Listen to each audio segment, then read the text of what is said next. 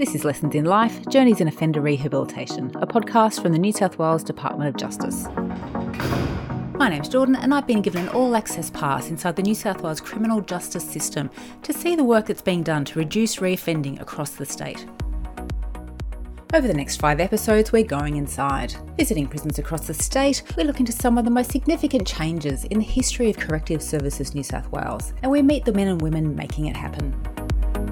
For those unfamiliar with the corrections landscape in our state, the New South Wales corrections system has 2 major components. On the prison side, there are about 13,000 inmates in 39 facilities, and on the community side, there are almost 60 officers around the state supervising offenders in the community who are serving court orders ranging from parole to a community corrections order. The whole system is administered by Corrective Services New South Wales, whose goal is to preserve community safety by keeping inmates secure, supervising offenders in the community, and reducing reoffending. Coming up in this, our first episode, we take a look at the new case management units being established in prisons across the state. The issue is that they don't know how to change, and so that's where case management comes in, and services and programs to actually really start to think, how can I not do the wrong thing? That's what we want for them. We asked Governor Linda Ferret if she feels offenders can in fact be rehabilitated. What's the point of just locking them in a cell and not even trying? And we talked to Dr. Anne-Marie Martin about the things you might be surprised to see if you took a tour through one of our prisons. Many people would never have seen somebody that could never read or write but is now in an intensive learning centre. Custodial case management units will create more than 150 new case management roles in prisons across the state. Renee Van Aaken is a project manager responsible for implementing this very large program of work, and she's my first guest. Renee, thanks very much for being here with us. Now, my first question for you is, how do you think prisons are changing in 2018? Prisons are changing a lot, yeah. I think that even for custodial officers, they also are part of the change. They want inmates to be settled and calm and working well in their industries or behaving in their wings. And they also understand that behaviour change is the model of the future. We're not warehousing offenders anymore, and how they want to be part of that process as well. Renee, how do you go about creating change in an offender? Having them understand why they need to change. So being able to get them to have the light bulb moment, whatever that might look like, why do I fight with my, girlfriend on the phone? Why do I fight with my cellie? Why can I not follow direction, when I'm in the industries? And actually getting them to recognise that. There's no point us telling them those things. They need to understand how that happens to them and how they can do some different things to change how they think about it. And how hard do you think that behaviour change is for an offender? Really hard. How hard is it for us? It's actually really hard for anyone to change a behaviour that they're used to doing, that becomes a habit, as well as, something that they're not actually aware that they're doing as much. It's very hard. Renee, how does the new model of case management change the way an inmate returns to the community? The offender goes back into the community having thought a lot more about what their particular needs are around not coming back into custody. So they just have a little bit more of a plan that says, these are the things that I need to look at if I'm going to not do the same things that lead me to coming back into jail. There's also, this is introducing the one case plan for the offender throughout their whole journey in the justice system.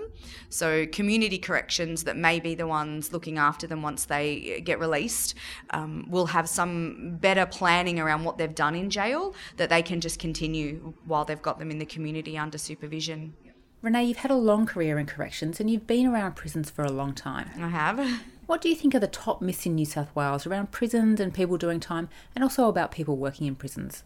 One of the myths is just that inmates get a lot. They get TV and they get 3 meals and they get, to work. And I think that there's such an interesting concept around that, because what they're not getting is their freedom. They're being punished by being put in custody, and they have the right to be treated well, and being given 3 meals a day and access to their families and access to employment makes them a better citizen when they get released, which they will get released and they will be in the community again.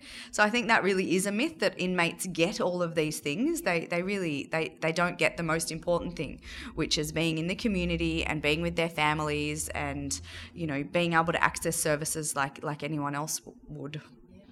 I think another myth is also that they don't actually ever look at why they've come to jail. And I think that there is a really common misconception that people are going to commit a crime, they're going to go to jail, and they actually don't care, and that they stay angry, and that they don't understand that they've done the wrong thing. And actually, most inmates that come through the doors do understand that they've done the wrong thing. The issue is that they don't know how to change that they've done the wrong thing. And so that's where case management comes in, and services and programs, and learning how to have a job and education to actually really start to think, how can I not do the wrong thing? That's what we want for them. So Renee, what do you say to the people who think that if someone's committed a crime and has been given a custodial sentence, they really don't deserve access to services and programs and education? Yes, I certainly hear this a lot. I think that with any negative behaviour becomes a negative thought. And so if you punish people, then they learn how to stay in that place of being negative. And I think that if we actually say, yes, you've done the wrong thing, your punishment is actually putting you in jail, which is pretty bad. We're going to take you away from everything that you know. Of course, they are able to think about why they did the wrong thing, and giving them that opportunity to actually say, I'm not a bad person, I just did the wrong thing, and us be able to help them become part of our community again, because that's eventually where all offenders end up, back in the community. Renee, is there anything that you think that the public would be surprised to know about how we manage offenders in New South Wales? I think that there is a huge misconception out there around letting offenders out. I think that people think that once an inmate goes to jail, they'll always stay in jail, or there's a special place for them to go when they come out of jail. And I have a lot of discussions with various different people around that once someone's let out of jail, actually they're sitting next to us on the bus. They're next to us at the grocery store. They're our neighbours, and actually they're not identifiable. They don't have a letter on the back of them that says they were in jail. And so I think that the public often think that that's not the case, and that crime won't be in their society, or inmates or ex-inmates isn't going to be in their street. And as much as we don't want that, and everyone has a fear around that, what we need to accept is people make mistakes, and that we want to actually encourage people to recover from their mistakes and be able to go on and live lives that are crime-free, and then be our neighbours. Now, my last question for you, Renee, what do you think is the best way to keep someone away from a life of continuous reoffending?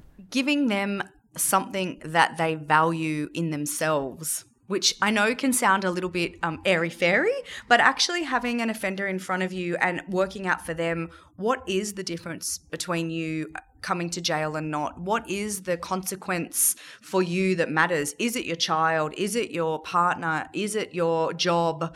Everyone has something, and actually tapping into what that is for that person, and really being able to work on increasing the thoughts around those nice things and decreasing the thoughts around why they're doing the bad things, and just trying to strike up that balance. I've seen it. I've actually seen it happen. I've been part of that change in offenders, and it's really amazing when they believe that they have the confidence to be different. Joining me now on the phone is Governor Linda Ferret, who knows more than most about life on the inside. In a career spanning more than 33 years, she's been a pioneer for women in corrections as the first female dog handler and the first woman appointed as an assault team leader with the Hostage Response Group. Now, Linda, thanks very much for joining us. Linda, how do you think prisons are changing with this increased focus on reducing reoffending? The big change that I've seen is the commencement of a shift in the culture, because when I joined back in 1984, there was this sort of underlying rule, if you like, that you didn't sit down and interact with inmates. You gave, or you facilitated the inmates' activities, if you like, and you supervised them, and you ensured that they were given their entitlements, but there was not the level of interaction between especially the uniformed staff as there is now. So there's a big shift in the culture, and a big focus now that uniformed staff are engaged in rehabilitation programs, whereas before there was a definite line between, say, welfare officers, program facilitators and uniform, and never the two shall meet. But now that's shifted, that's changed. Linda, do you think that offenders who get sentenced to custody can in fact be rehabilitated? Yes, I do, absolutely. Otherwise, we'd be wasting taxpayers' money and our time. So if I didn't believe that, I wouldn't be in the organisation. There's a body of international research that suggests that programs can be effective in reducing rates of reoffending, and I'm a great believer and supporter that whilst inmates are incarcerated, that we address those criminogenic behaviours. Otherwise, what's the point of just locking them in a cell and not even trying? But I think also that we are now changing the focus on addressing the offender's thinking, and I think that is really important, and that should be really the beginning or the step one, if you like, because you can plan, or the offenders can plan their release, and they can have all the things that are also necessary with that planning, like community support and jobs and stuff. But if they haven't changed their criminal thinking, I don't think that just completing a program is effectual. So I think that's where we've headed, and I think that we're going in the right direction.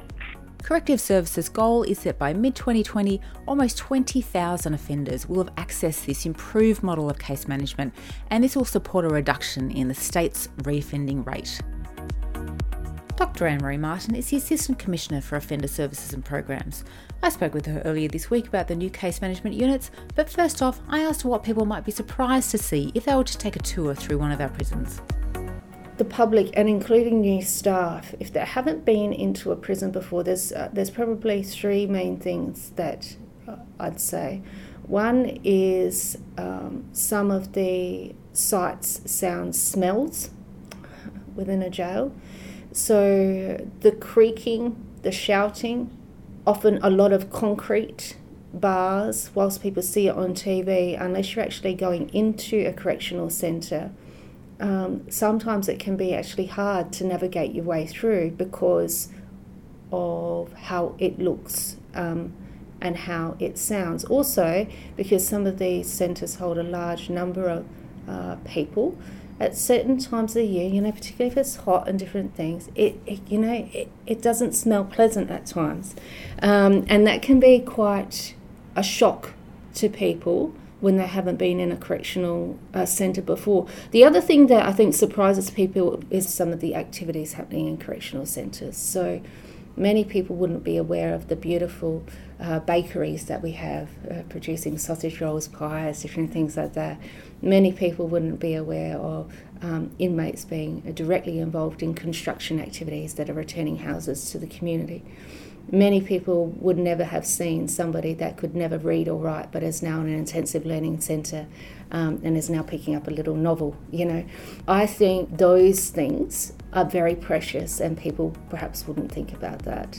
A key component of the government's strategy to reduce reoffending is a new custodial case management model. This includes the establishment of new case management units in New South Wales prisons. The model will ensure continuous, consistent case plans for offenders, regardless of whether they're under community correction supervision or in custody. The new custodial case management units will ensure inmates can continually be targeted for the right interventions and the right programs when they need them most.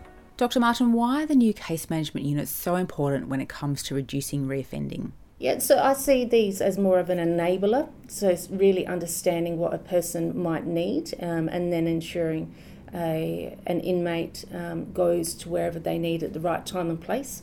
So in and of itself, good case management, it won't have a direct effect in itself. However, without it, there's a real issue that a person won't get what they need and won't have the opportunities to get involved in practice that we know reduce reoffending. So it's a real enabler, it's a supporter, it's a driver that is the foundation for all of the other work we're doing in the reducing reoffending space. In our next episode, we'll be taking an in-depth look at the new high-intensity program units inside prison, and I speak with some offenders about their own experiences in group therapy. It's brought us together as a group and made us talk up about things and problems and issues and stuff, but yeah, it's It's not a bad course. It's the first course I've actually done like inside the jail, so yeah.